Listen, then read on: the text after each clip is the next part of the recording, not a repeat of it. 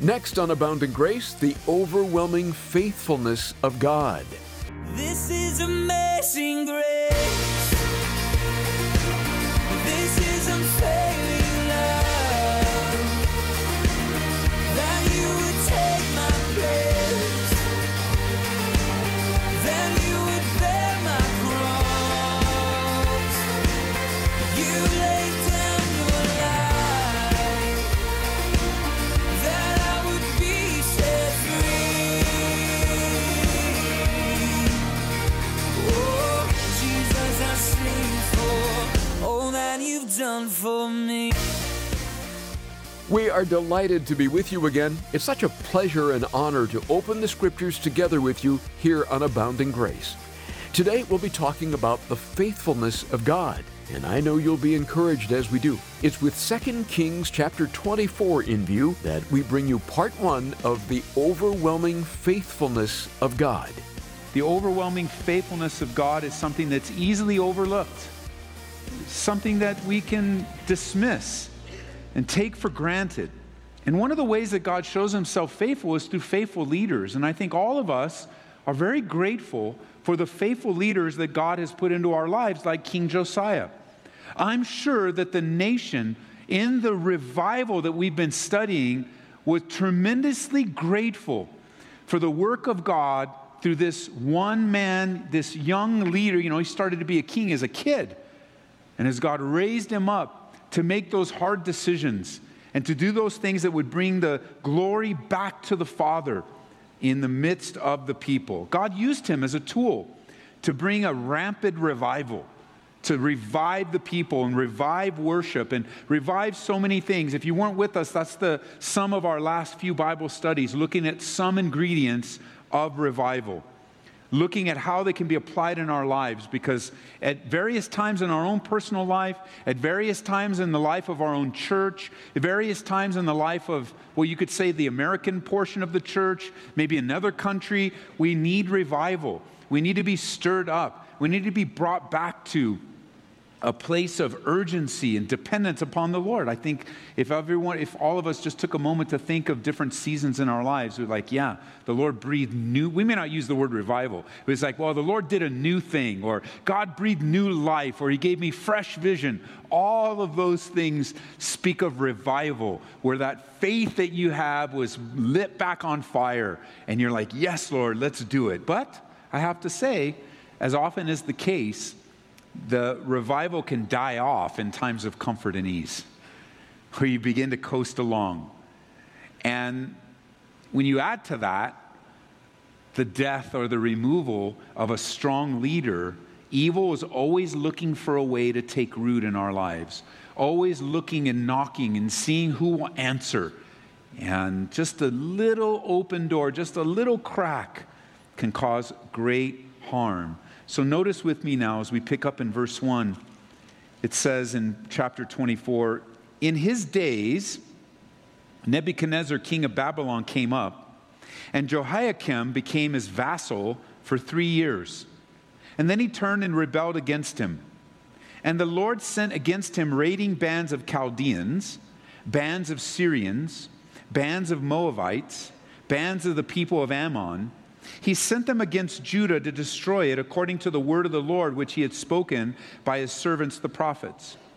Surely at the commandment of the Lord, this came upon Judah to remove them from his sight because of the sins of Manasseh, according to all that he had done. And also because of the innocent blood that he had shed, for he had filled Jerusalem with innocent blood, which the Lord would not pardon. Verse 5. Now the rest of the acts of Jehoiakim, and all that he did, are they not written in the book of the Chronicles of the kings of Judah? So Jehoiakim rested with his fathers, and Jehoiachin, his son, reigned in his place. And the king of Egypt did not come out of his land anymore, for the king of Babylon had taken all that belonged to the king of Egypt, from the brook of Egypt to the river Euphrates. Now King Jehoiakim ruled as a puppet king, a vassal king, for about 11 years. He followed the strong leadership of Josiah with weak leadership. He basically paid his taxes and submitted to the leader of Egypt so that there would be some sort of peace among the people. He did evil in the sight of the Lord. He continued to go back in that path away from God. And so in this season, Nebuchadnezzar, the king of Babylon, began to move rapidly to take over the known world, eventually invading Judah in 605 BC. And you'll recall that when Nebuchadnezzar came and invaded Judah, he took young men with him back to Babylon. And that's where the book of Daniel is, where he took back all of those young wise men and began to educate them in the ways of Babylon, or what we would say today, he began to educate them or even brainwash them in the ways of the world, and the world of that day, even changing their names and their identity and their personality and such. And with Babylon's world domination, the king finally decides to pay tribute or taxes to him and not stand up for what is right. And as a result, the nation suffers more and more. And notice, you'll see this, you might even want to take a concordance out or one of your Bible programs and just put in the word Manasseh. And one thing you will notice over and over again is that the sins of Manasseh lasted for generations and for years. And here he is mentioned again. Why are we talking about Manasseh hundreds of years after he's died? It says in verse 3 that surely the commandment of the Lord, this came upon Judah to remove them from his sight because of the sins of Manasseh, according to all that he had done. So why, after about 50 years now after his death, why is Manasseh being mentioned? And here's why. It's a reminder to us that our lives affect people now and on into the future. And we really can't predict how things will be and how many people will be affected in the future. We just know it happens. I mean, in a very simple way, I had a brother just text me a picture of his podcast, and it was a picture of a real old graphic that we used to use here because he was studying through our Bible studies here about 10 or 11 years ago. And so something that I did 10 or 11 years ago, something that I presented to the congregation that was here at that time, and that God had his way with the ministry and the Bible study that night, is now fast forward 11 years ago and blessing another congregation and blessing another guy, and Lord's using it in a great way. So I'm grateful that as I look at my life, with all of my mistakes and all of my failures, the general pattern of my life has been toward the Lord. Not a perfect man, not a man without sinful mistakes, not at all. But it's good to look back at your life and go, man, the trajectory of my life, because of the grace of God, has been toward the Lord. That at least up to this point, nobody's going to be able to write, oh yeah, by the way, God sent another guy to clean up the mess of Manasseh, and he didn't do it. And he didn't take care of it. And so Manasseh's name's mentioned to warn us and remind us that sin has a rippling effect for a long time. It's not a small thing to choose to sin. It's not a small thing to choose to compromise. Listen to what the Bible says in Exodus chapter 20, verse 5. It says, "You shall not bow down to them nor serve them. For I, the Lord your God, am a jealous God, visiting iniquity on the fathers, on the children, to the third and the fourth generations of those who hate me, but showing mercy to thousands, to those who love me and keep my commandments." Now let me just say that this verse and this section, another place, is often used in a false way to teach a false doctrine that you may have heard as this thing of generational curses. That if you look back in the generations of your life and you had a particular act by a grandfather or a great-grandfather or a father, or even today you're looking at your own life and you see great failure, that the enemy has used that failure in the past or even in the present to scare you that now you've created some generational curse. Or sometimes it's used to say, well, you know, the issue that's in your life right now, it's not really your own personal responsibility. It's because of something generationally back. And instead of repenting of your sin and humbling yourself before God, the thing that you should do is break the generational curse. And then they'll always sell you some liquid, some oil, something. It always costs money to break the generational curse. I want you to know, according to the Bible, there is no such thing as a generational curse. That doctrine does not exist in the Bible. It is purely man-made. Now, I have to say that sin and bad habits can be passed down through generations. I mean, it makes sense, doesn't it? That if you grow up in a home of bad habits, so for example, I grew up in a home where both my parents were chain smokers. And I remember as a child, all throughout my life, the layers of smoke in our house. When the different direction of the light, you could see the smoke, and everything was brown and dingy in our house, because my parents were the type of parents that when they smoked a cigarette, as soon as they got toward the end, they'd take the next cigarette and light it from the old one. That's just what they did. That's how they were raised. That was the house. As a matter of fact, my granny's in heaven right now, but I remember very, very, very vividly my granny. She was a hard woman. She grew up with a hard life, and I remember visiting her. Not only did all of them smoke when we visited Granny, but you know what my granny did? She rolled her own cigarettes. She bought the little can from the store, and she had the little machine, and she would cut them and lick. I mean, Granny was Granny, but praise God, she got saved later in life and became one of the sweetest, most wonderful women in the world. And so, what happened? My granny smoked, my mom smoked. Guess what I did? I smoked. It was just in the house. It was just something you did.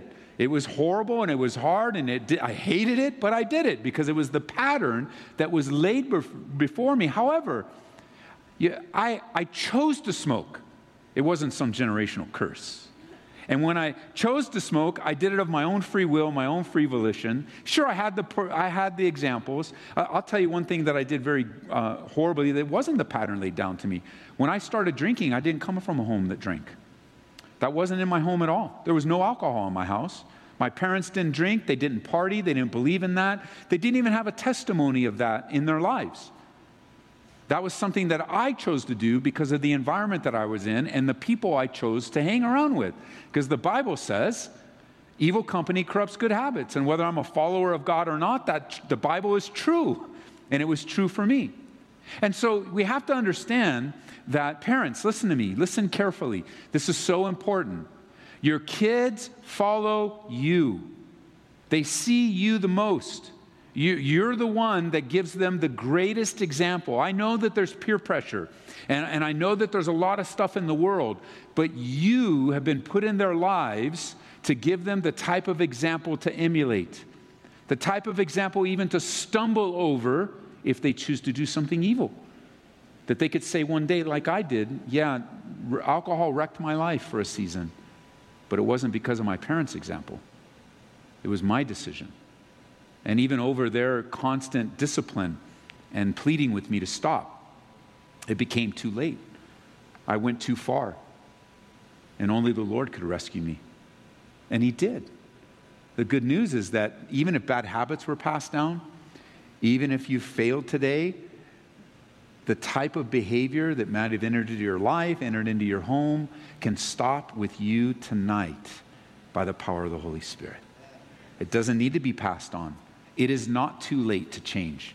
It is not too late to turn around. It's not too late to humble yourself. It's not too late. God is warning the children of Israel not to make the mistakes of their fathers, or you'll get the same consequences. And notice in Exodus 20, if you're there or not, you can jot it down when you look at it. It says that the things in the third and fourth generation of those who hate me, what happens when the generation loves Him? Things change. Things turn around. You know, love changes everything. And the Bible says, as we've seen, don't you know it's the goodness of God that leads to repentance? Again, jot it down in Exodus chapter 34, verse 6, it says, "And the Lord passed before him and proclaimed, the Lord God, merciful and gracious, long-suffering and abounding in goodness and truth, keeping mercy for thousands, forgiving iniquity and transgression and sins, but by no means clearing the guilty, visiting the iniquity of the fathers upon the children and the children's children to the third and fourth generation." It's simply not true to say or to teach that there are generational curses and that we are bound by the sins of your father or mother, your grandmother or your grandfather. The Bible clearly teaches that the sins of the parents can be visited upon the children. The children can suffer consequences, but not in the form of a curse. In Ezekiel chapter 18, verse 20, it says, "The soul who sins shall die." Listen, this is freedom for some of you. "The son shall not bear the guilt of the father." and the Father shall not bear the guilt of the Son. The righteousness of the righteous shall be upon himself, and the wickedness of the wicked shall be upon himself. Listen to it again. The Son shall not bear the guilt of the Father, nor the Father bear the guilt of the Son. Deuteronomy chapter 24, verse 16. Fathers shall not be put to death for their children, nor shall children be put to death for their fathers. A person shall be put to death for his own sin. Now here's the thing. Jesus Christ, the promised Messiah, was put to death for all our sin. This ends Deuteronomy at the cross. That the curse that was upon us of the wages of sin is death was broken by Jesus Christ. That he alone is the one. And I'm thankful that he breaks the cycle of sin, that he did it in my family, he did it in my life. The Lord intervened because I put my faith and my trust in him, and he was able to then to work through my life. And the same could be true for you. You're not stuck in your sin. God is ready to deliver the one that will call out to him. 1 Corinthians chapter 6, verse 11, it says, such were some of you, but you were washed, you were sanctified, you were justified in the name of the Lord Jesus and by the Spirit of our God. God can and will stop that chain of sin as you turn to him. And so Manasseh, he's mentioned again, and notice that these things came because of, in verse 3, the sins of Manasseh. God was using Manasseh. Even though Manasseh was horrible and made many decisions, God still used him to fulfill his purposes, his prophetic purposes, in this case of judgment. Because we're reminded, turn over to Romans chapter 8, would you? We're reminded in the New Testament, in the New Covenant, that nothing is wasted by God. We see that in a real practical way in the book of 2 Kings, but we know that God is the great promise giver. And when he promises, when he predicts, when he prophesies, it will come to pass for judgment and for good. And here in Judah's history, it's for judgment. Yet even in judgment, God is going to use Daniel, even in judgment, even in the invasion in 605 by Nebuchadnezzar, God is still going to use Daniel and his friends and that whole scenario through his life to bring great glory and honor to him. So nothing's wasted by God. Even in the disaster of the way it looks today and the uncertainty of what the future may hold, the Bible says in Romans chapter 8, verse 28, and I want you to see it in your own scriptures, so you might want to mark it, you might want to circle it, and it's good for us to be reminded that even though there's a Manasseh, there's a Romans 8:28 even for Manasseh, even for the little Manassehs in our lives. And so we know, it says in verse 28, we know that some of the things in your life work together. Is that what your Bible says?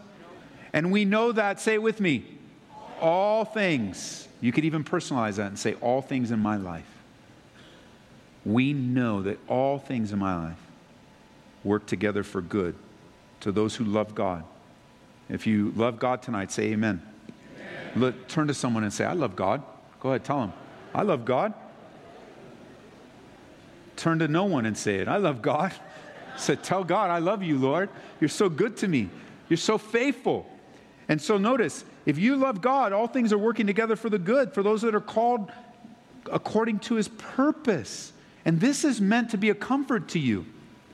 Romans 8:28, it's in the Bible to encourage you, to remind you. It's like a soft pillow to a weary head. That I don't know what's going on. I don't know what the future holds, but I know who holds my future. I know that he's going to work this together. I don't know how it's all going to mix together. But yes, God's at work in this. Yes, God is using this somehow. Yes, God cares about me. Yes, God hasn't forgotten me. He hasn't forgotten about me. That somehow this ingredient is going to be mixed together in the cake of my life, and it's going to come out good. It's really nasty right now, but God's going to work it out to be something really good. It's going to glorify him. It's going to cause me to grow and become more like Jesus in his presence. I know it's not always comforting to hear this verse, especially to anyone struggling right now, or anyone under the weight of great pain or sorrow or grief. It's not an easy verse to receive. It almost sounds like a platitude. It almost sounds like a cliche. It almost sounds like if someone shares it with you, like, well, you don't really understand what I'm going through. You don't really know what I've gone through. You don't know my sleepless nights. You don't know my difficulties. And let me just remind you that if someone's sharing Romans 8:28 with you, they don't mean to hurt you. They're not intending to hurt you. Even if they deliver it wrong or maybe have bad timing, maybe they don't understand. It's precise. I would even put it this way. It's because we don't understand exactly what you're going through. And we're not walking in your shoes. And we aren't in your home or in your sleepless nights. That we grasp at anything in the scriptures that might give you hope in your current situation. Because we're not there. Maybe we walked a familiar path, but not your path. Maybe we experienced something similar, but not what you're experiencing. And so we're grasping at anything that might give you hope, that might remind you of God being on the throne. And if we ever have used this verse, and I'll speak for the body of Christ, if we ever have used this verse in a way that hurt or harmed you, please forgive us. It certainly wasn't meant to hurt you. It was meant to remind you, maybe plant a seed in you. I can say many people shares this verse with me along the way in the past few years, and it wasn't always well received in my heart. Oh, outwardly I'd say thank you because I was appreciative that somebody cared enough to share a scripture, text it to me, email it to me. I do appreciate that. But I know my feelings and my emotions so overwhelm me in the moment that it didn't immediately minister to me until I was in a place of reception and began to see, oh yeah, the Lord is good. He is faithful. And then I go down to another difficult, oh, the Lord, and it was up and down, as anyone will tell you that live on emotion. Because emotions are so real, aren't they? There's nothing I could ever do to talk you out of what you're feeling. You're feeling what you're feeling. That's why when you're sitting down to speak with someone, the worst thing you can do is try to talk them out of their feelings. How do you do that? How can you talk, I'm just feeling like this, and oh no, Christians walk by faith, not by sight. It's true, but what's helpful in a time of sitting down with someone with the Bible open is just acknowledge their feelings and say, wow, man, it must be really hard to feel that way. Tell me what it's like. Invite yourself into their lives. If they let you in, great. If they don't, that's okay. And then the Holy Spirit will begin to minister to you because feelings are real, but listen, they don't always tell you the truth. That's why we don't walk by feelings, we walk by faith. And sight, feelings, there's a lot of sight. It keeps us, the idea of sight is not just what we see, but it's the distinction between the eternal and the temporary. And if all we measure life is by the temporary, we will be hopeless. There's no hope in the here and now. There's no hope in the circumstances and the situations. Our only hope is in the delivering power of Jesus Christ. His faithfulness that put the capstone of eternity on the difficulties of our present condition. He would even say it, Paul, inspired by the Holy Spirit, would say to us that my present difficulties, they don't even compare to the glory that's going to be revealed.